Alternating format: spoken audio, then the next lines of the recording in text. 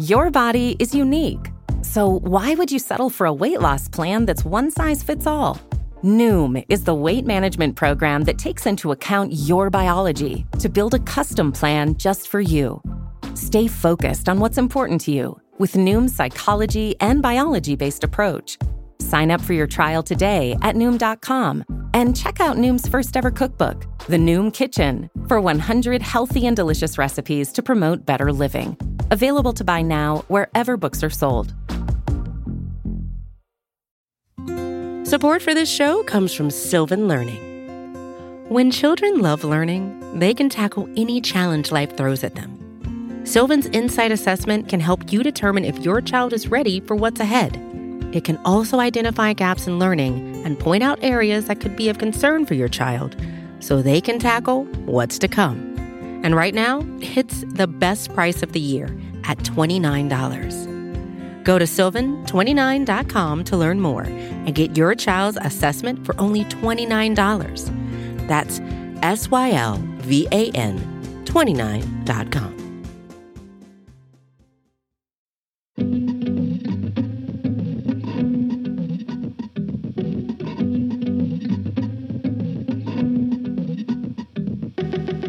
Hello and welcome to Good One, a podcast about jokes. I'm your host, Jesse David Fox. This week we're rerunning our interview with Naomi Ekperigin from 2018. Naomi is one of my favorite comedians, period. She's one of the best comedians, period. There's this venue in Brooklyn called Union Hall. It's in a basement below a bocce court, and it was and still is my favorite place to see comedy. I don't know, I've seen like 100 or so shows there. And no one can kill an audience like she does there. No one can kill any audience as much as she can kill that audience. Those audiences, when she's performing, are eating out of the palm of her dang hands. Earlier this week, Naomi made her Netflix debut with a half-hour set as part of the stand-ups. It's good. It is so good. The whole industry has been a buzz about it. Seriously, like, I've talked to multiple people who were at the tapings, and they were like, oh my God, Naomi was, like, unreal. So watch it. Get on it. But this episode, we're going to flash back to 2016 and another first for Naomi, her first appearance on Late Night. So here is Naomi Ekperigin.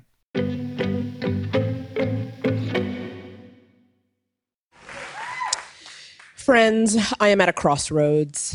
I mean that health-wise, okay? And by that I mean I just found out I can no longer fit into my Old Navy jeans. You know, so I'm at rock bottom.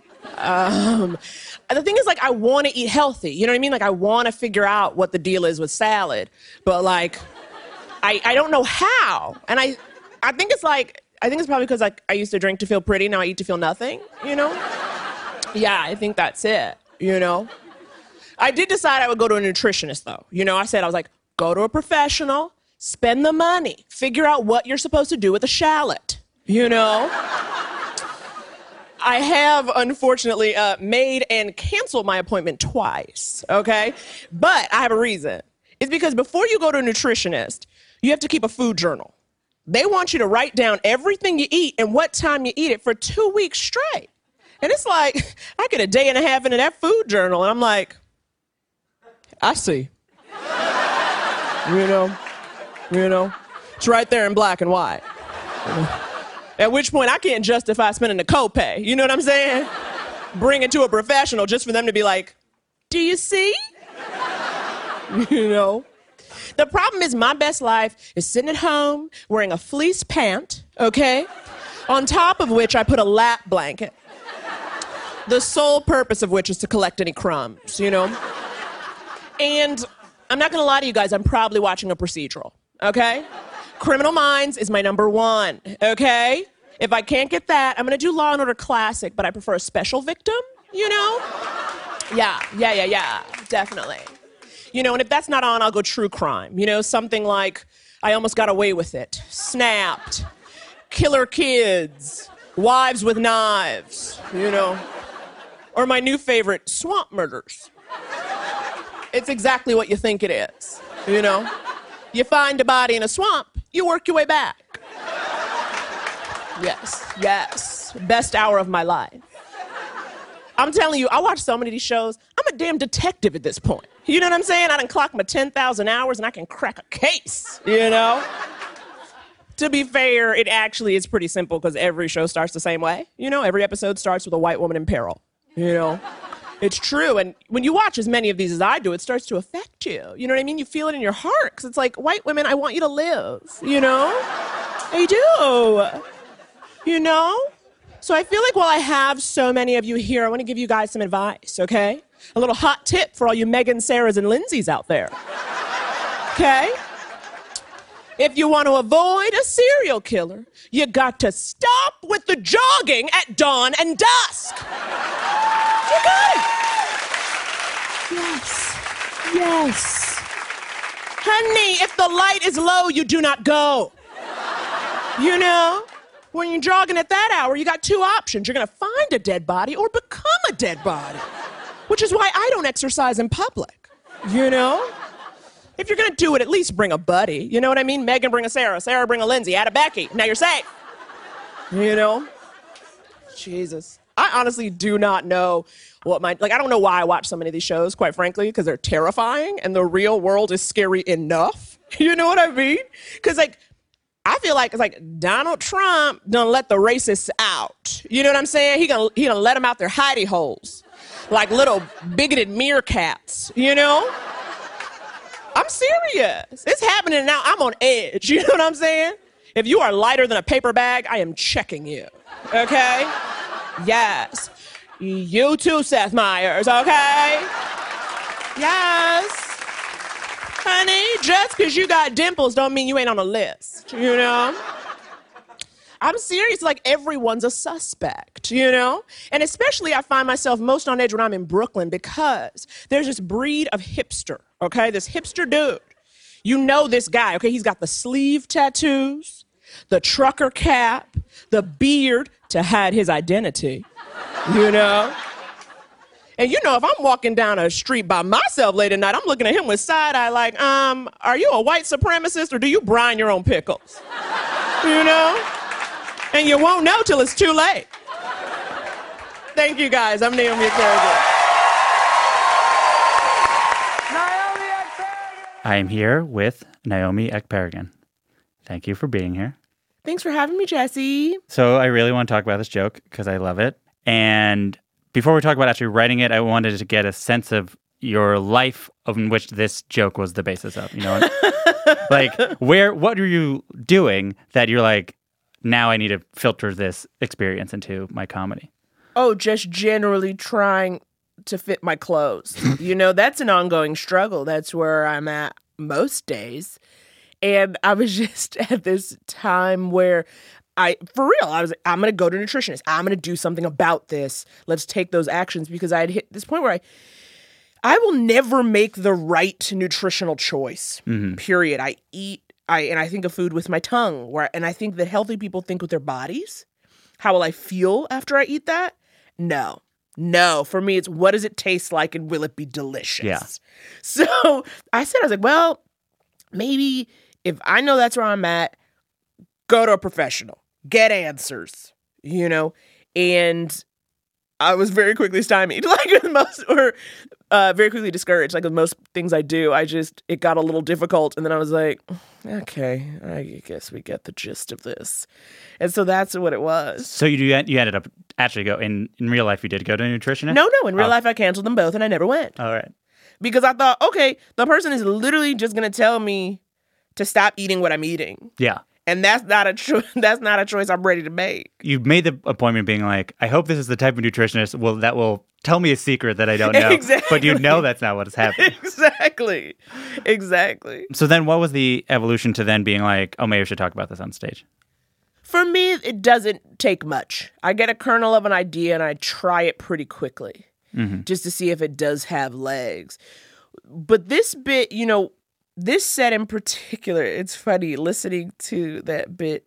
I cringe a little bit because the feedback I got from the internet, never lovely, but people really called out how much I said, you know. Oh, I love that about I literally was going to be like, what I like about your stand-up is how much you say you know.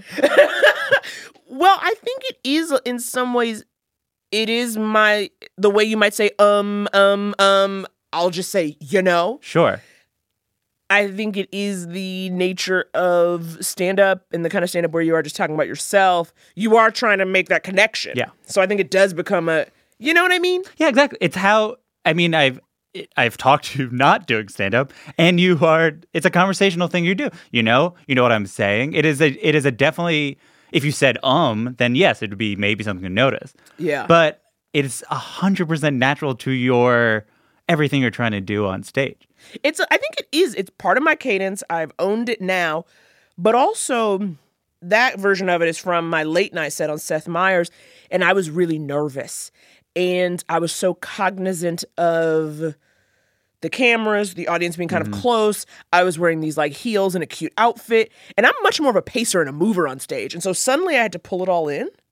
And I think a lot of the energy then went into, Yeah. the energy I would have spent kind of moving and making eye contact and playing, I just put more words into that space. Yeah, because you couldn't feel the connection as much because you're like, you had to just sort of say the words that you would normally just be like, you'd point to an audience member. Exactly. Or look at somebody like, this bitch feel me, but I can't say this bitch,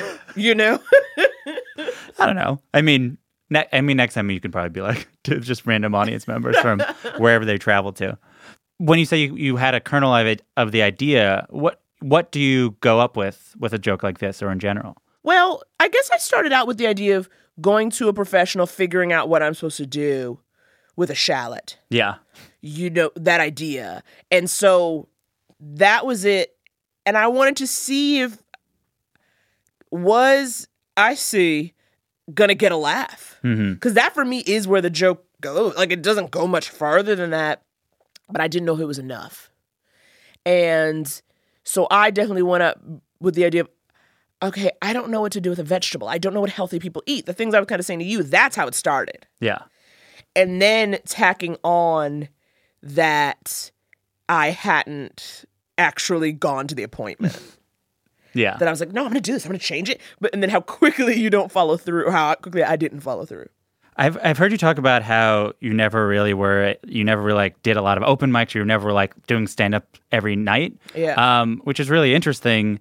What is your then process of developing a thing? I think a lot of it, because my style is conversational, it will happen in conversation. Not that I go into convos trying to workshop something, but when I am talking about, I think we all have topics we get into all the time. Things we're talking about with our friends a lot. And sometimes if I talk to someone, I'll kind of notice if someone really laughs. If I get a really deep belly laugh out of somebody, I think, maybe that could be a joke maybe. And then maybe I'd write it down. Lately, because I'm living in this dark cesspool of Los Angeles and I don't have as many friends, I can't do that as much. Yeah. So I am kind of writing down ideas as they come. For a few years, my first few years of doing stand-up, I was so resistant to notebooks. I thought it was so embarrassing. It's like, look at you trying. Look at you thinking you're so funny. You got to write it down. And then I realized, how else are you going to remember when you start to do the actual work of building an act and building a routine? You got to put it somewhere. Yeah. And then I was like, okay, I have no problem with that. So I keep my notebook in my purse, and if something happens, or maybe I'll do a voice memo, but half the time that's like, no, I said other, not smother, delete. Yeah. But it's like, no. So I just write everything down in a notebook. It's interesting how not only your conversation on stage, but it literally is an extension of the conversations you have off stage. Was your goal always, how can I be the person I am off stage, on stage? Is it is there a delineation? It's funny you say that, because my fiance will say, you got to be more of yourself on stage. But that's only because he sees the sad me. Yeah. You know what I mean? I'm like, why do you talk about this stuff? And I'm like, because it's a bummer. So by more yourself, the sad part of yourself. Yeah, maybe the darker or more emotional things. Yeah. He says, why don't you bring some of that into it? And I can't do that until I have the space that there's a joke there. Yeah. And we've seen it, and I've done it. You're kind of talking through something on stage, but there's no joke yet. You're just kind of ranting. Yeah. But I don't know if it was ever very conscious. That idea of be yourself. I always felt like that's all I can do. If so much of the work of this and the success in this is standing out. Mm-hmm. to me, it always had to be personal. Yeah. I was never a news of the day, topical person. I was never talking about that stuff because I thought, well, anybody could do that. And you got people on TV who are doing it every night, and then the other comics. So the only thing I can do to set myself apart is to talk about who I am and where I'm at. And this is my point of view. Yeah. For how conversational is, there are specific phrasings that I really love, and I want to run through a few of them and see just what, it's not even just the phrasing, but sort of such a clear way of how the way you say it is like, this is how your brain goes through. And I want to help you. I want to see if you can expand upon any of them. I just learned I can no longer fit in my Old Navy jeans, which I felt like was a fit every time, because that's no offense to this part of the joke, but it's a smaller laugh. And I'm always like, something about the Old Navy jeans to you is very funny. Like, because Old Navy is made for a larger American. I also want you to know that I'm not fancy. And that when I say I can't fit my clothes, we're not talking about some Joe jeans, jeggings, like, you know what I mean? Like a high-waisted thin number. I'm talking a mom jean. And when I can't fit into a mom jean, we got a problem. Yeah, it's a shortcut being like, this is a problem. I can't even fit in the jeans people wear when they can't fit in jeans. Exactly. I was like, we're all wearing a $20 Old Navy jean for a heavy day, for a bloat day. Like, I want to learn what the deal is with salad. Yes. And I have so many more thoughts on that. I think that idea, and it's interesting because I've said that a lot of times I say, I'm going to go to a professional and figure out what to do with a shallot. Yeah. Well, that's in the joke too. You say, I do say shallot. Okay, good. Both. Okay, good. I've talked about both because it also lets you know, like, it's about healthy food. Yeah. It's not necessarily I'm not telling you that I'm a binger or that, you know what I mean? It's like, what do I do with salad? Yeah. But it's also so simple. Like, the idea of what to do with salad is so simple that you realize I'm really working at a deficit here. Yeah. The part that, I remember when you wanted to talk about it, I remember, but then the part that I'm always surprised is sort of in there because it is a more personal thing, which is like, I used to drink to feel pretty, but now I eat to feel nothing. My mother hates that line with the fiery passion. It really upsets her. She was at that late night set, and she's like, when will you stop saying that? When it stops being true, mother. The phrasing of sort of the thing, which is like, I get a day and a half into the food journal, and I'm like, and then that pause is that joke. Yes. The joke is building up to that pause where everyone at this point knows who you are and knows you're going to be like, that's not going to work.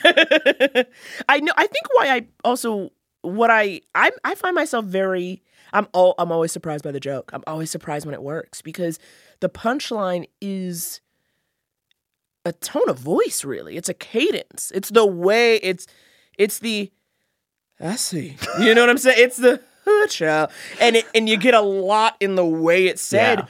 Yeah. That's not it's like, they say so much of humor is surprise. Yeah. And I don't think you're laughing at surprise. You're laughing almost at like, that is exactly what I wanted that to be. It's almost like, that's exactly what Naomi would say. Because what you do is you create, like, this is everything about me. Because almost like that answer to it, you almost said at the beginning, which is like, right. I'm not going to do a food journal. So it is the exact opposite. It's like so perfectly exactly you. Yeah. It's just like, that's what our friend Naomi would say. I think it's also this idea that in some ways I'm a mess, but I'm like, you know what? I'm going to go to a person and we're going to figure it out. I started hopeful. There's a little hope. Yeah. There's like we're going to go. What's a shallot? Preach on it? No, we ain't. Why are we bullshitting? It's like you know what the thing is. You see it. You see that there are people and they go to nutritionists and you're like, maybe I'm that person. Not today. Yeah, not today. Not today. In general, how are you refining the language to be like, to say shallot, to say salad? It's interesting when you learn that, and people talk about this, I think, a lot in comedy. There are words that are funny, words that get a laugh. Mm-hmm. And I've kept shallot. For a while I said, like, what's the deal with kale? As opposed to salad in general. But I felt like everyone's talking about kale. But in a way, it is such, it's always used as such a shorthand for like hipster or organic or, that kind of thing that was like, kale is almost now too done to be the thing. Yeah.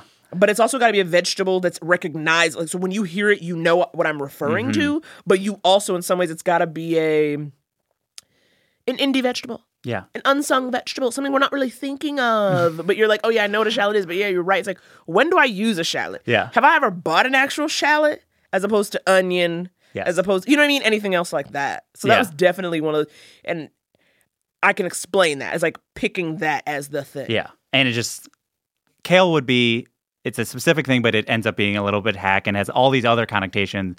And you're like, it's not that. My problem is like literally the most basic things of like this fancy onion I don't know what it means. And also like salad. I know there's lettuce in a bowl. Exactly. I don't like cold meat. And I'll tell you, I've never felt like more of an animal than I do when I'm eating a salad. Something about eating all those like leaves and they're just like stringy and you're chewing. I'm like, I literally envision a cow's face when I'm chewing. I'm like, I'm just like a cow eating grass. That's what I'm doing right now. I had a salad because I'm in Los Angeles. We're recording in Los Angeles. And it was the lightest dressed salad. I was like, it tasted like someone put kale in a bowl, and then in the distance you heard someone talking about a lemon.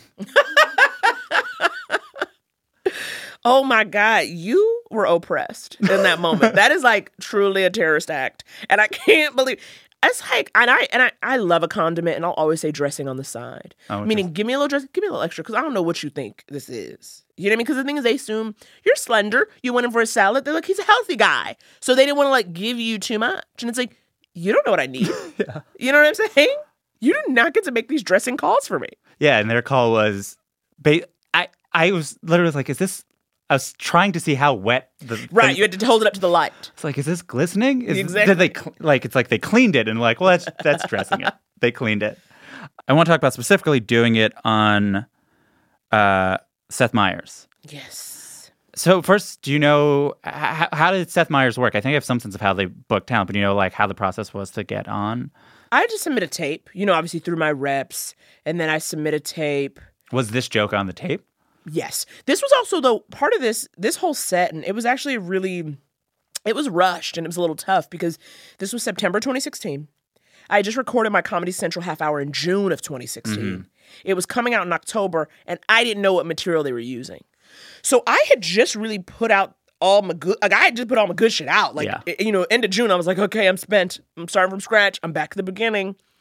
And so even this joke, this is something I'd probably only been doing about a month and a half. Oh, really? When I was like, well, it's going in. Because I had one joke in there that is in the half hour. Yeah. In that set. But the rest of it was stuff I was like, okay, this is stuff I've been doing the last 6-8 weeks. Yeah. So I really kind of put it together, rushed. I knew it was, again, I was now in this place where it was like, you got to get yourself out there. You got to do these things. There was no way I wasn't going to do it. And then, of course, to have the half hour be coming out 2 weeks later, because then, they always want to have a little something to promote, whether it's like your album, you're performing in Anaheim or whatever, right? Yeah. So it was like, well, here's the thing they would have pegged it exactly, to. Yeah. So, but I really did rush to put it together. But, that's 5 minutes. And I'm a long-winded person. And I also knew there was something different. How do you show people who you are? Yeah. In such a short amount of time, especially when that may not be your audience.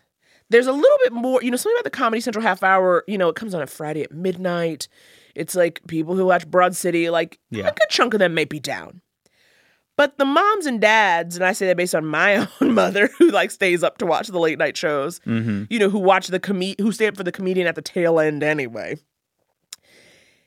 they may not be all here for you. And I was conscious of taking a little bit of edges off of certain things. Even if you notice, I say Old Navy jeans, but then when you and I talk, I said they're made for a larger American. I didn't say that in the late night set. Because I said, honey, the larger Americans may be watching and they'll get livid. Yeah. So it's interesting because for them, that Old Navy jean is just sort of like, yeah, me too. Because that joke in, Gowanus or whatever, when you were working on it, is like a joke where they're like, the joke is about how you wear Old Navy. But that joke to someone who wears Old Navy jeans, like, oh, I get it. We're like the same person. Right. Like we all wear the same jeans. You know what I mean? But that's just, I think a lot of comics, people say it's like, well, don't worry about that. You do you. But I think, especially in these early sets on television, in the beginning where I was putting myself out, I was trying to consciously not unnecessarily ruffle feathers. I don't want you shut down because you think I've called you fat. Yeah. When there's like so much more for us to get into. Yeah. / I don't have a lot of time to get into anything else, so I don't want you stuck in the fucking on second 20. Yeah, you don't want them to be like, what do they mean by Old Navy? Was that making fun of me? And then you're like, wait, I just finished this entire Exactly. It's like, I'm done talking now. Goodbye. So it was like that. So it seems like your first goal was, what are the jokes that represent me, opposed to like, let me think which is my most killer material. You're like, you want to be like, this is my introduction to people. I should be introduce myself. Exactly. Who is me? But then also, what's the most concise of what I have? Yeah. It was, this set, Seth Meyers, I literally, this phone, I have it. I probably have 20 recordings of this set. There was a time in which I had it down to 4.5 minutes. And then I got up there, I took a couple pauses. There's a countdown clock right in front of you. So I literally done it so many times. I was like, I can do this in 4 minutes and 40 seconds. Like, it was like that. Yeah.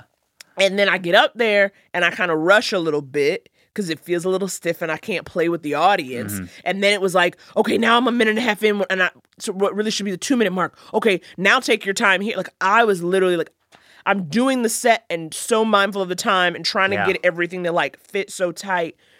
The work was, what are bits and pieces that I can put together in 5 minutes that are strong jokes and let you know my personality and let you know who I am? Because I was never someone who started stand-up to be a writer, like for other people. So when I get up on stage, it's less about you being like, that was a well-constructed joke, as much as like, I like her, is what I want you to feel. Yeah, you're not be like, oh, she figured out how to make A plus B equal D or whatever. She's like, I know who this person is. Right.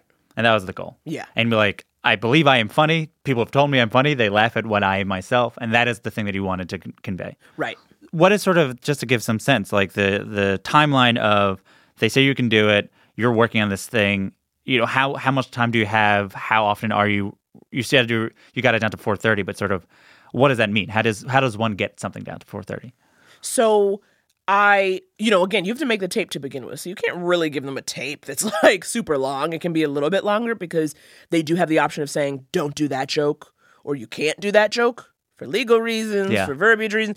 So, I believe I gave a little extra, like a 6.5 minute type joint. Yeah. So then they can decide to pull something. I don't want to be like, this is what you get. So give a little something extra. It was like, we like that set. Go ahead, we're going to have you. This is your date.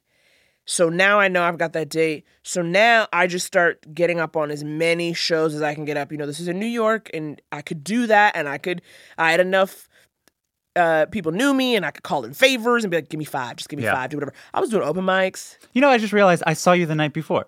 You did our mutual friend Hallie's show. Oh, yeah? I did a story of that show. Oh my God, yes. And you showed up and you like, I'm working a late night. I'm good too. And we're like, okay. But I just now remember that was because it was like right that period. Yep. I would do that. Or some shows where I would have a longer set, like the set I was already scheduled to do. I would do that 5 minutes, knock it out, and then I would do just like add on other stuff I wanted to do. Or I remember getting up and being like, I remember one of the first times I did it at Sweet, maybe, or like at the Slip. Maybe if it wasn't Sweet, it was at the Slipper Room, that venue. And I was like just talking, and then I was like, oh, that's 5 minutes. And I go, so great, guys, we got 5 minutes. That's all we needed. And then the audience has no idea, but I was like, is this 5 minutes of material? What do I have here? What am I thinking? What's the new stuff? What do I have left? And then putting it together that way. And then it was just doing it over and over and timing it, and then getting very clear. Okay, well, every single time you do this, are the laughs coming in the exact same place? Yeah. Are there moments where it feels like no one's laughing? This line you thought was so funny, no one else is getting. Do I cut it? You have to send in a transcript like the week before. Oh, interesting. Yeah, you have to type it all out and send them a transcript. And then they send that off to their legal team and check all that stuff out. And I remember being nervous because I was like, well, what if I don't do exactly what I've written? I'm always like switching up a word here and there or drop. And it was like, as long as you don't curse or like go on a rant against Big Pharma, it's fine. Yeah. I mean, I've talked to people at Seth Meyers a little bit before, and they are least from what I understand, looser than other shows. Other shows are like, we might have Swamp Murders or whatever that show is sponsored, or if that's TBS. Or Seminar is like, yeah, we look to make sure they don't like curse or defame somebody, but for the most part, like our goal is like to have the people on there. Yeah, I mean, I did that. In that set, I also I tried to really like let myself have fun with it. He comes backstage and greets people, and I said, I was like, can I point to you during my set? Can I play with you? And he was like, yeah, sure. And so I was like, okay, if I'm feeling comfortable, do it. And I got up there and was just like, you get one shot to do this, and this is so done the same way every time. Do what you would do, which is like, you got a fucking rich white boy sitting in the back. Call him out. And you can practice that. That's like, you can't go to a stand-up show. It's like, just imagine Seth Meyers is over here smiling. And so picture him smiling. Remember how he smiles? Cool. All right. So exactly. So I just had it in my head as like, oh, that'll be fun to do if I like have the balls to do it, or the comfort to do it. God, not the balls, the strength. Okay, it's not about gender. It's not about sexuality. It's not about organs. It's about inner strength. Mm-hmm. And I said, if I can do it, I'll do it. And I did. I kind of got up there, was like, hey, who knows? It was like, not even that I was like, ooh, I got them, I'm feeling so great. It was more like, you do it once. Yeah. Do your thing. You know where it would go. You have the time to do it. Yeah. You know it's funny. You know he'll be smiling because he smiles. Exactly. He's like sitting behind everyone like a dad, And it's also, it's fun for the audience. You gotta shake it up a little bit, within reason. It's not like I went and sat on his lap, but it's like, do what you can get away. That also feels real to me. Like, that's what I would do. What's interesting when you watch it back is that moment where because the nature of they shoot all angles, but usually when a person has a late night set, it's just sort of you there. Right. So to have just a different angle where sort of you're like, ooh, this is just a little bit more dynamic, just generally. Like the energy is different, and it feels, it underlines that like you're having a conversation like with a person, because you're talking to Seth. Right. Seth, this whole time you're in this conversation. Right. It's just an awareness of your surroundings. Yeah. Right. This, it's like, we're doing late night. He's sitting over there. You know what I mean? This is like, we're performing, we're playing, and to have a little bit calling out kind of where you're at and what you're dealing with. Just to talk a little bit about the other parts, there's just sort of, there's wordings and the other thing that I just love, which is, I have to imagine everyone brings this up, which is you go, I could watch a classic, but I prefer a special victim. Yeah. Yes, which we all know what that means. Yeah. Special victims unit. But the shorthand, it's just, I mean, not to constantly underline how conversational you are, but it's just so perfect.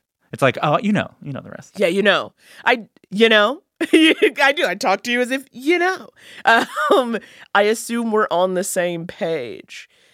And there are also things I like, there are lines and moments and a lot of bits where I enjoy, like, it's for me. Yeah. Or rather, if you get this, that's just fun. Yeah. Right? Some of those things are they could be thrown away. But for the person who gets it in the audience, the one lone laugh or whatever, it's like, that's you my girl. You know what I mean? Like, you get it.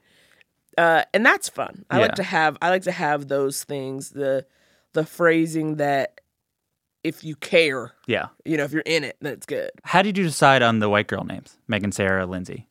Megan, Sarah, Lindsay. I mean, I don't know.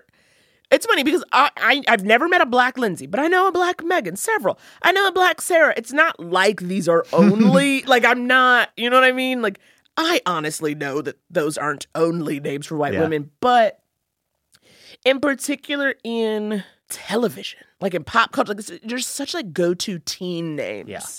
Teen especially. They're always just like, Megan, you know what I mean? And it's always, always, always. Or rather, I would say too, I very rarely see in film and television a non-white person with those names. Yeah. Right? Like, it's not necessarily what's in the real world, but what's constantly reflected in those shows. Yeah. It's like, oh, Megan. I could picture Megan. She's white. And you're like, there's Megan Good is a prominent black actress. I'm like, you can be. It's a name. But yet you always see, it's like, has her name actually ever been Megan or something like that in anything she's been in, right? You know what I mean? Like, it's like that kind of thing. How did you feel afterwards? It is so short. 5 minutes is so fast. We were talking earlier off mic about, doing a show and that lead up to it. Like, and that's what it was. I was losing my mind for a month. And then it's over in 5. So I think when it was done, I was like, okay. You know, I thought it went okay. As I felt it, I was like, oh, I wish I wasn't so stiff. I wish I had moved around. So I definitely felt that in the moment. But I didn't come off being like, I killed it. This is the greatest. You know, it's such a short amount of time. It's like, I did what I had to do. I did what was asked of me. Yeah, you said the words you were planning on saying. I said the words. You gave the transcript. You followed it. I followed the transcript. People laughed. I like my outfit. Like, it was like, okay, you did it. That's being a professional comedian, is realizing every set does not have to be like a celebration that you did stand up. Like, it's doing a job and it's doing the things. I know, but then it's also, you know, I'm not old by any means, but when I had dreams of being a comic, and then when I actually started comedy those first few years, that meant something. Like, a late night set was a big ass deal. I think I was more nervous in a way than I was for my half hour. Mm-hmm. Terrified for both. But one, with the late night set, my mother was in the audience, so that always adds a little layer. But also, there's something so institutional about it. You know what I mean? We've been seeing this since Carson. Like, what it is to, you know, it's like, I wore like a fucking black jumpsuit and some heels. And I was like, it was just so much more like, tradition, it almost felt like. It's also, that's not your show. Right. The half hour, it's your show. They introduce, and that's it. The only thing is you, and there is something of, you know, and in minimum, like after 2 minutes, you can be like, okay. Right. Exactly. Like, for the half hour, you know, you have more time to sit in it. You know, I know going in that if something doesn't work, they can always cut it out. Yeah. They can always sweeten it, work around it. This is the 5. So if any aspect of that 5 doesn't work, it just don't work. Mm-hmm. That was that feeling. Like, I have to hit every single note. Not that I didn't want to for the half hour, but I knew that I had a little wiggle room. Yeah. How did you then feel like a week later?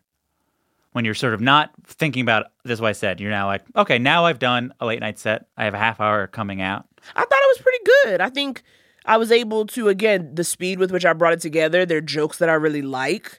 They're jokes that, if anything, I think, and I still will do the nutritionist bit, actually. Oh, really? I will. Because that's been the tricky thing. You know, when you do these things for TV, you know, people always talk about burning material, and you're like, well, I have to, I can't do that anymore now that's been on TV, because there's another joke in that said about, you know, confusing like hipsters for white supremacists. And I literally had come up with that just like, that was just getting fun. Yeah. And then I was like, oh, I can't do it no more. I'm kind of done.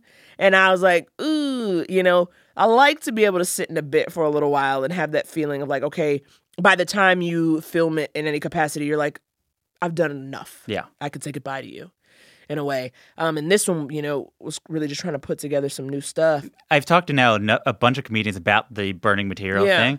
And I think the rule that I think is hardest is you can't do so much of the same set in the same market live twice. Yeah. Because then they might not want to buy tickets. But I think it's like, I think John Mulaney was like, no one's following you that closely. Exactly. I think depending on what, I know I've heard from comics where they're like, the comedy club sent out my half hour or posted that as opposed to posting a 5-minute set. Yeah.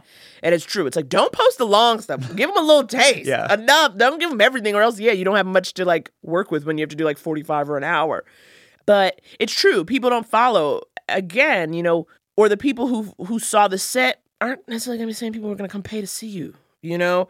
So you can definitely play. And then also depending, you know, I have had people say, "Oh, I love when you do that bit." Yeah. I got somebody tweeted at me, they're like, "Where can I find this such and such bit?" Like, they were just like, "Do you have an album? Can I find this bit?" Because like they wanted to hear it again. If you are a comedian, especially who has a way of speaking that is fun to hear, you like hearing them say the thing. There's like the rhythm to it. There's a musicality to the way you say the names of the white women. And you're like, yeah, I want to hear that. I want to hear that.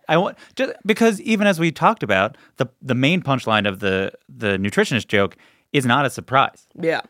It's like watching a sitcom again. You're like, there's episodes of shows I've seen a million times. Oh, yeah. You want to see them make that face. Right.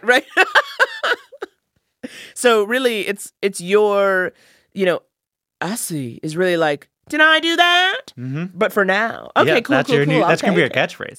All your shirt's going to just be you looking over your shoulder going, I see. I see. Just, a notebook. We'll be right back with more Naomi Ekperigin.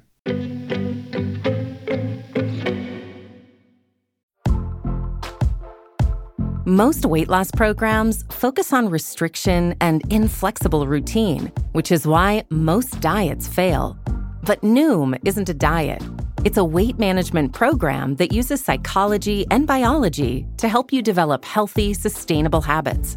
Noom believes that weight loss starts with the brain, and their daily lessons are tailored to help users understand the science behind food cravings and eating choices. Whether you want to lose weight, increase physical activity, meet a health goal, or simply change the way you think about food, Noom can help you build healthy habits while still enjoying your favorite foods. Stay focused on what's important to you with Noom's psychology and biology-based approach. Sign up for your trial today at Noom.com and check out Noom's first ever cookbook, The Noom Kitchen, for 100 healthy and delicious recipes to promote better living. Available to buy now wherever books are sold. Support for this show comes from Sylvan Learning. As a parent, you want your child to have every opportunity, but giving them the tools they need to tackle every challenge, that takes a team. Now more than ever, educational support tailored exactly to what your child needs can make all the difference. That's why parents have trusted Sylvan Learning for 45 years as the ultimate teammate in their child's educational journey, instilling in them a love for learning and a passion for reaching the next level. And Sylvan's Insight Assessment can identify gaps in learning and areas that could be of concern for your child. It's a 360-degree view into your child's learning that you can't find anywhere else, and helps ensure that your child didn't miss something in school that might put them at a disadvantage in the future. And right now, it's the best price of the year at $29. Go to sylvan29.com to learn more and get your child's assessment for only $29. That's SYLVAN29.com.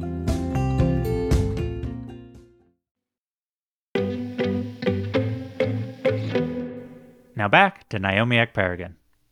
What did this joke sort of represent as your evolution as a comedian? Do you feel like you learned anything from it? What I think was exciting and still is exciting about the joke is that it's pretty stripped down. There's not too much to it, and yet it's successful. And it put me in a good, it's like, you know, as I said, I aim to be just a real person and to create this conversational feel, and to get a laugh on two words you see coming in a way. I think what it's funny about it is like the truth of it, the realness of it. The like, yep, that's like, you know, I think an audience is like, yeah. I feel you. I'm with you on that. And it represented not having to necessarily gild so much. Yeah. I mean, it is, I imagine you're like, whatever it is that at this point of doing stand-up, with this short of a thing, they know who I am. Yeah. And it's also a short, again, it's like, again, as I was putting together this 5-minute set and trying to put together pieces, I think we have like 3 or 4 distinct subjects in the 5 minutes. So they're different areas. And so what I love is like, this is a short joke. It's a minute. Yeah. Maybe not even. And so it's also very utilitarian. You know, it's a joke that I'm doing a set, I'm fucking around, I get the light, I can drop this right in. Oh, that's funny. Close it. We know, we're done. And you know how to like, I'm like, I got you with this. I know how this is going to work. Yeah. And that is very helpful. You know, I think that's so crucial to the work of stand-up. You know, I think a big thing you learn, and also it's like, what does 5 minutes feel like? What does 10 minutes feel like? What does 15? What does 20? Like learning what all those increments of time feel like in your body and in your talking. I know this is going to mean this. And being able to mix and match is needed. You know, okay, I'm going to start them soft, do something a little bit longer here, end it on something that's a little bit pithy and punchy. Yeah. And putting that all together. Can you think of a more recent joke that you're working on or you wrote that sort of you feel like is in a continuation of sort of the tone that you're able to get with this joke? A little bit. There's one right now. It's still like half baked. It feels simple. It's another one that feels simple but seems to be working, and it's about how currently, you know, as a Black woman, I actually feel guilty that I've been avoiding my power in controlling young white women. Because what I really, you know, if I put a well-placed girl before a sentence, I'm going to reel in a white woman. You know, I'm going to get her to do what I need. I could be sitting here being like, girl, get them shoes, and she'll get them. Yeah. Girl, cash in that 401k. She'll cash it in. Girl, put that baby up for adoption. And she'll do it. You know, but it's a lot of responsibility. I think that's why Oprah had to go off the air. She couldn't keep doing it. Yeah. So that's what we have so far of that bit. It's silly. It's so silly, but it is like it's more of a it's like it's a little 3. We got a little 3, a little heightened or whatever, but it's a pretty simple idea. What I like about that joke. Oh my God, thank you. Tell me. Let's workshop it. Let's workshop it. I mean, it is. This is the compliment I think will be a very good compliment, which is that sounds like a Naomi joke. That sounds like a joke you would tell. That fits in the story that you are saying. Because that joke, even the nutritionist in its own way, which is sort of like you are a person who sees people go to the nutritionist, and then obviously even closer, which is you want to give advice to white women to stop jogging at dawn. I'm constantly trying to help them. I know. It's constantly. I'm worried about them. It's a funny place to place yourself as a comedian. You once described it as you like needling white people. I do. I like to josh them. I like to roast them. But one example I want to bring up just because it was so funny, and it's a joke of yours that I really love, which is about how your showing up and your fiance gives you a light kiss, and you learn it's because the lotion hasn't dried yet. Oh, yes. What is your history of sort of taking that position of sort of, or how you place yourself as a person who talks about white people on stage? How do you think of it? I definitely don't think I was doing it out the gate. Like early on, I think a lot of my early stand-up was about dating. Just like going on dates and dudes. And maybe I took like a white guy and like whatever problematic thing he said like in the bedroom or during a date. But as I got more comfortable, as I got sure that I was like actually funny and not just funny to my friends, I started to take a little bit more risks. And I think a lot of it comes from, it's like, this is the stuff I've always thought about, but definitely didn't have the guts to say when I was in high school, when I was in middle school, when I was the only black person and felt so out of place, but also felt like, this is bullshit that you're supposed to be better than me. You know what I mean? It's like, we done set up this structure and I'm fucked up in it, but it's like not real. Yeah. You know what I mean? And so I think a lot of it, sometimes I say, I'm like, I do stand up for like my 14-year-old self. Yeah. You know? What is the actual audience that I feel like that you came up in? Like I've heard you say that you want to be performing for that 14-year-old self, but who are you performing to? Yeah, I perform for a lot of white folks. I know that there are black rooms and stuff like that, but I remember an early show and this will tell you how far back, Ochi's Lounge in the basement of Comics Comedy Club. Mm-hmm. Comics Comedy Club, R.I.P., in the Meatpacking District in Manhattan, and I was doing like a show downstairs, a little something, and I talked about and there were a bunch of black folks in the audience, and I talked about having a white boyfriend, and a bunch of them booed. A bunch of the guys booed me. Yeah. And it was that feeling of like, there's only one right way to be black and one experience to speak of, coupled with, if you are a black person on stage, there's an onus on you to speak to the black experience, but as defined by someone else. Yeah.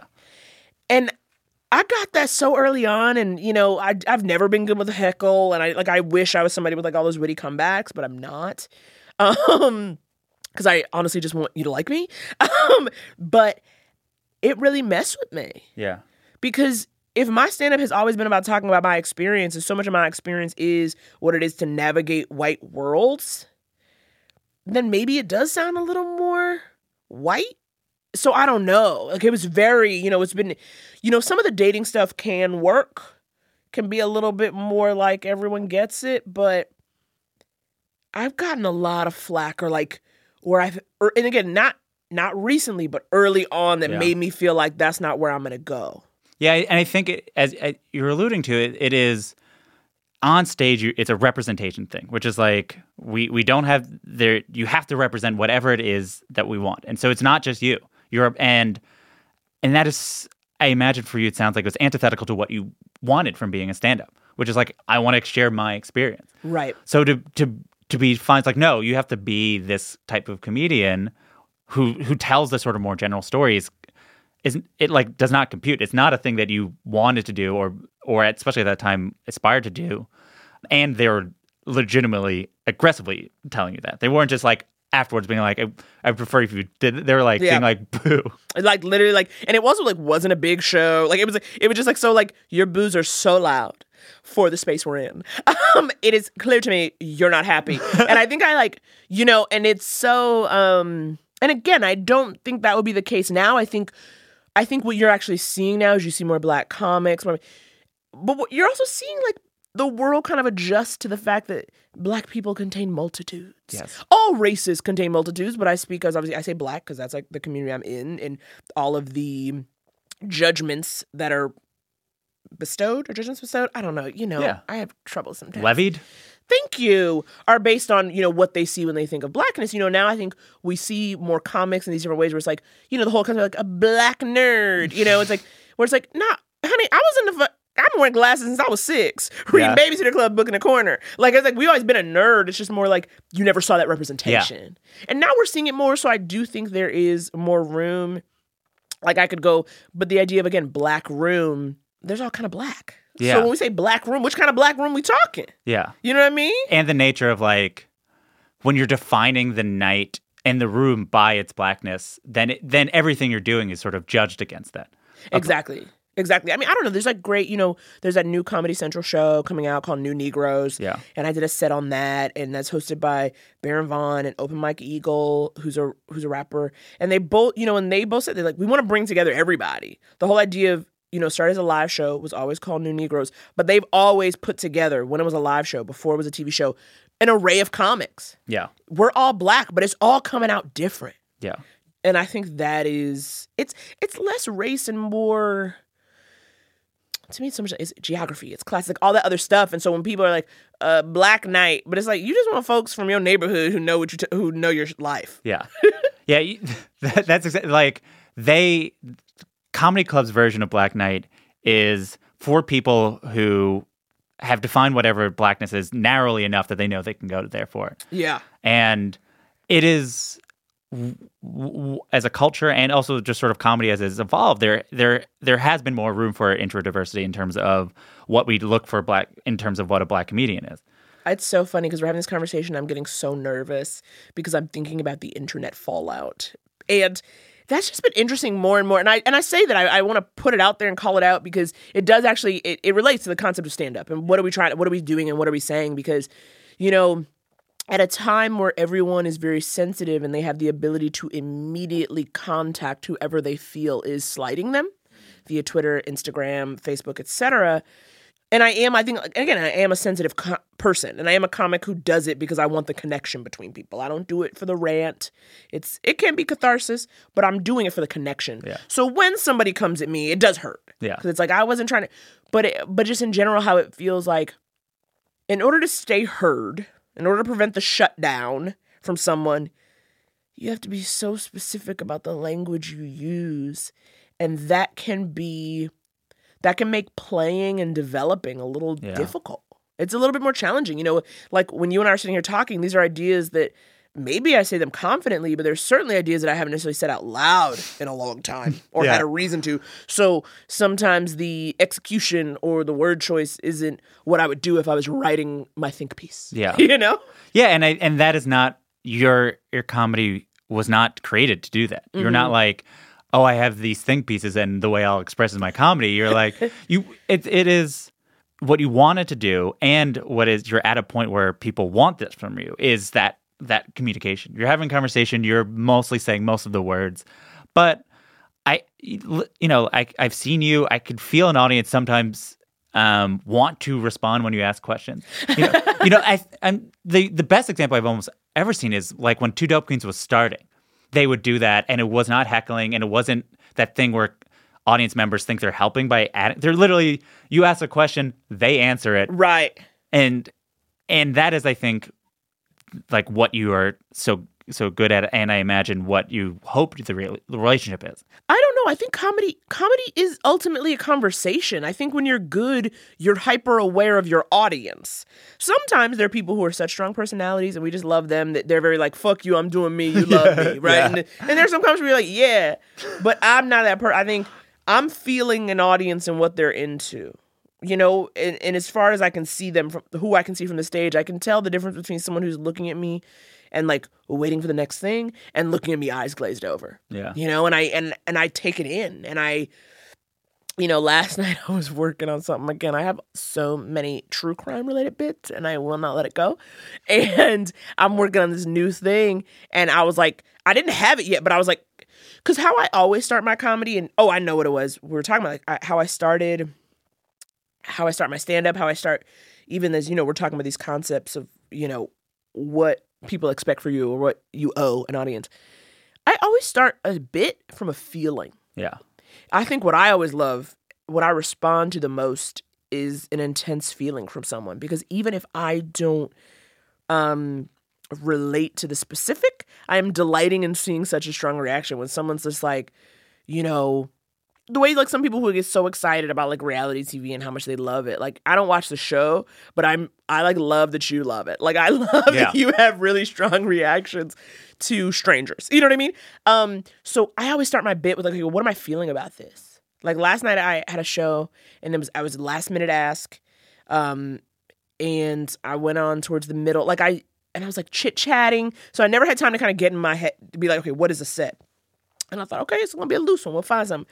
And I literally, I was like, I didn't know what to do. And then I literally just kind of like looked down. I got these new Skechers. I'm very into my Skechers. I love a mom shoe. And so I literally just got on stage and was just like, I'm feeling my Skechers. And kind of, certainly no joke there. But I think the audience at least had a little bit of fun listening to me kind of talk about how I love this mom shoe. Like, I was like, Skechers, it ain't a fashion show. And it was like, and again, I don't say this to be like, oh, I'm so great. Yeah. Please, listener, don't think that I think that's the funniest thing ever. But what I'm saying is I started from an emotion and then got into what my actual you're having the bits come from the feeling first, opposed to like, oh, I think a funny thing happened, maybe I can work backwards. Right. Where it seemed like this joke started with just like, oh, nutrition, and then I have that sort of that line about the shallot.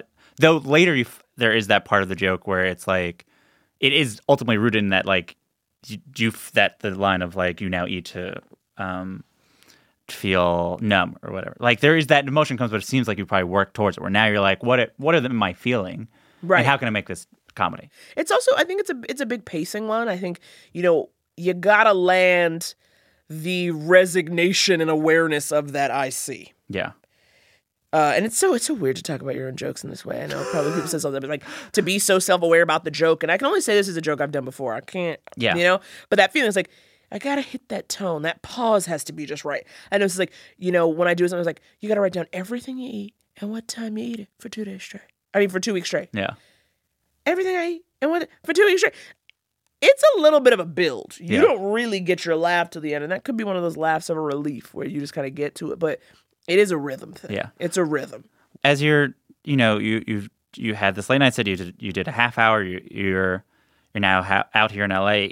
And what is the comedian that you want to be? Like both, I mean, it could be specific people you wish you were like, or like when you think of yourself as this is what I, you know, hope that I'd be doing as a stand-up comedian, you know, where do you hope to continue going toward?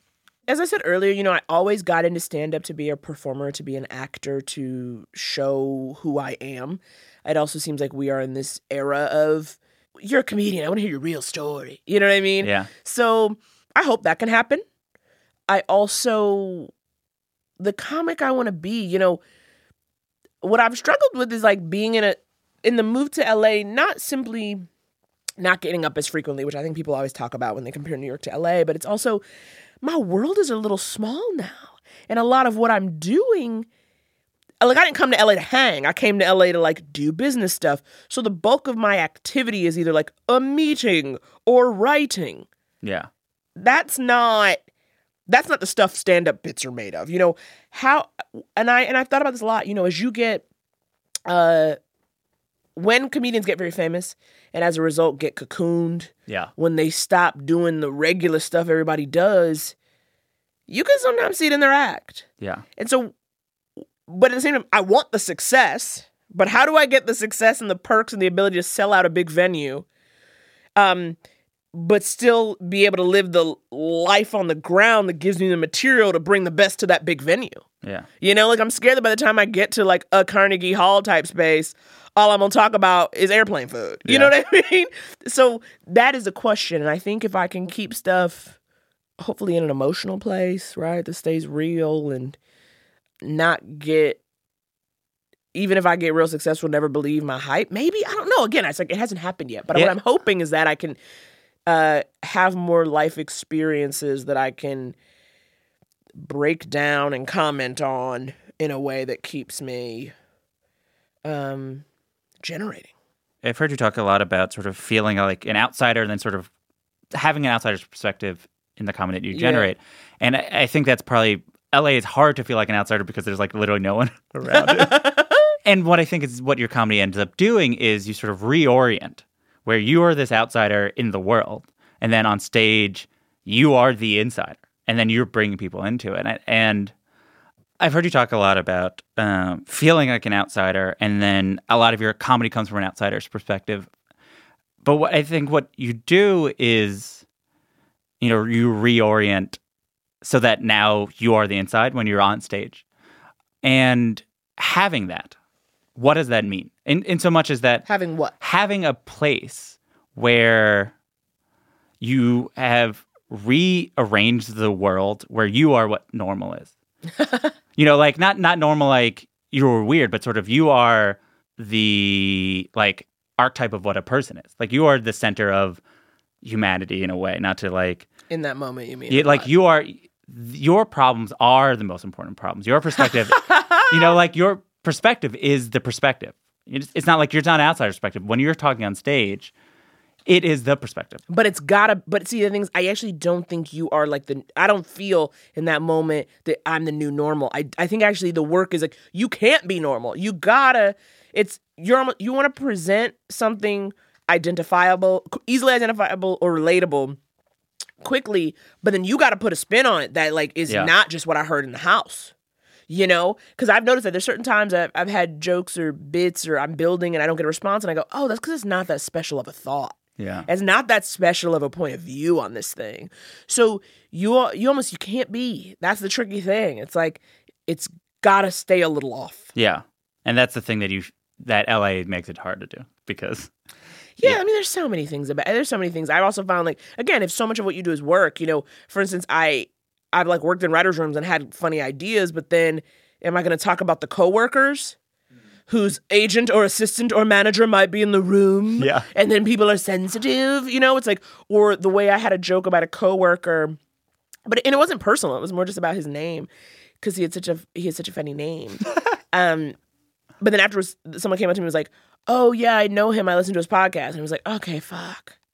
Because I don't know him well enough. I think I know his name. It's in Hayes Davenport. Hayes Hamilton Davenport. And it's like my favorite. I was like, that's your name. That's fucking funny. Can we please? And I wasn't trying to roast it. Like, it wasn't meant to be a personal insult. It was more like to play with that. And I also talked about how I found it triggering. So it was really about me. It wasn't about like, this son of a bitch, this fucker. But as soon as that person said that, I had to go into work and I was like, hey, I just want to tell you about this because I don't want you to think that I was like saying bad things about you on stage. But that's like a headache I've never had to deal with before. Yeah, that people are like, yeah, I know him. Exactly. You're like, you're not supposed to know this like anonymous fancy named white guy. Exactly. Like it's meant to be, but it's like not anymore. Everyone here does one thing. Yeah. Everybody got a podcast. So it all kind of connects, you know, in a way that it doesn't give anonymity to these concepts. But like, that's another like small, dumb little joke that I love, but I'm like, it's like not. You're going to have to invent a name as funny as Hayes. And there's no name as funny. There's no name as funny. I love it.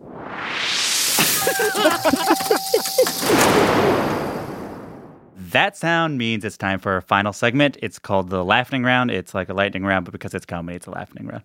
Oh, God. It's a pretty casually paced lightning round. Okay. It's like it's still conversational. It's just sort of not so like, what is your deal? Do you have a favorite joke? Street joke? No. All right. Passing is fine. Do you have a joke that you wish you could steal? And not like it's another comedian has it, but in this world, it is now your joke. No one knows it was that. It is just your joke. It's always been your joke. I don't have a specific, but if I could take a Chris Rock joke from Never Scared or Bring the Pain, I would. There's so much of that where I'm like, that is brilliant. Would you want to do it like a Chris Rock thing where you're like setting up a premise like a million times and like, I'm going to talk I'm not doing an impression, but you know, they No, definitely. And I think, though, I will say he probably does influence me in the way that, like, I kind of play with volume and will kind of use cadence to for comedic effect before the joke is even the punchline has gotten there. So I don't know if I would do it that many times, but I swear to God, that man taught me the beauty of a good pace across a stage. Yeah. I love a good pace. He sort of prowls. Oh, I know. He's stalking. He's like stalking you, with the longest microphone cord ever. Cast yourself in your dream procedural. You're the star. You are the showrunner. So I have to pitch you this procedural. Sure. You're the star. I'm the star of the procedural. I am constantly trying to find a man, but I'm really bogged down in my job, and I resent the fact that I have to do my job all the time, but I'm very good at it, naturally. Like everyone in every procedural, you're just too good to ever walk away. I think maybe it would be called the weary detective. I'm always an hour from retirement, and then every single case I hear, I gotta get back in there. I am constantly, is there a brown person in peril? All right? Is there someone who, because I believe half the time cases are solved because, like, you got a good detective that day. You got the person who's going to do the work, And so I want to get the cases where, like, every lead's dried up. No, it hasn't. You weren't working hard enough. And then I come in there and nobody likes me because I've almost got the sassy, holier than thou attitude of House. Yeah, that's what I was imagining. The weariness of Murtaugh. And all the genius of the entire cast of Criminal Minds. What are the name of your cats? My cat's names are Squee and Prembly. If you were to name a new cat, what would the name be? Do you have a working name? I don't. I truly believe in letting the animal show you his personality, his or her personality. Can you think of a joke you wrote? You've written for Broad City, Difficult People, Great News, shows that have jokes. Yeah. Can you think of a joke you wrote for it, and it could have gone on, it could not go on, but a thing that you're like, I remember I said that on that show, or wrote that for that show, and you were happy with it. In episode 12 of Great News, there's Andrea Martin's character, Carol, the mother. It's a subtle joke. It's much more of a character joke. But there's the elevator doors are closing, and she wants to get the elevator, and she goes, "Hold it, I'm a veteran." And I just like the idea of someone just saying they're a veteran. No one's gonna probe into what war, and just using that to get things. So her saying, "Hold it, I'm a veteran," really tickles me. Do you have a joke that never worked, but you always think is so funny, and you'll like go to your grave thinking it's funny, but because it has never worked, you don't try it anymore? It doesn't work enough. I have a whole thing about how I drink almond milk, which means I'm never going to survive an apocalypse, because when you drink almond milk, you are letting the world know you are not accommodating. You know what I mean? You basically went into the store and were like, "Could you turn this nut into a beverage?" And I think too many people drink nut milks and no one likes it. They're like, he's like, "Yeah, no, you're correct." Are you saying none of us will? It's a joke that will only work not in New York. Exactly. Can you do an impression of yourself? Well, white women make me weary, but I have a Jew-boo, and thank God for it. Am I English? What is the voice I put on? But girl, bye. That's it for another episode of Good One. Naomi's episode of The Stand-Ups is on Netflix. Follow Naomi on Twitter @Blacktress and on Instagram @BlacktressComedy.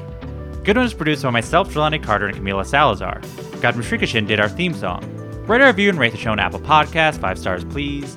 Email any comments, questions, or laughing around suggestions to goodonepodcast@gmail.com or tweet at us @GoodOnePodcast. I'm Jesse David Fox, and you can follow me @JesseDavidFox. Good One is a production of Vulture and the Vox Media Podcast Network. We'll be back next Thursday. Have a good one.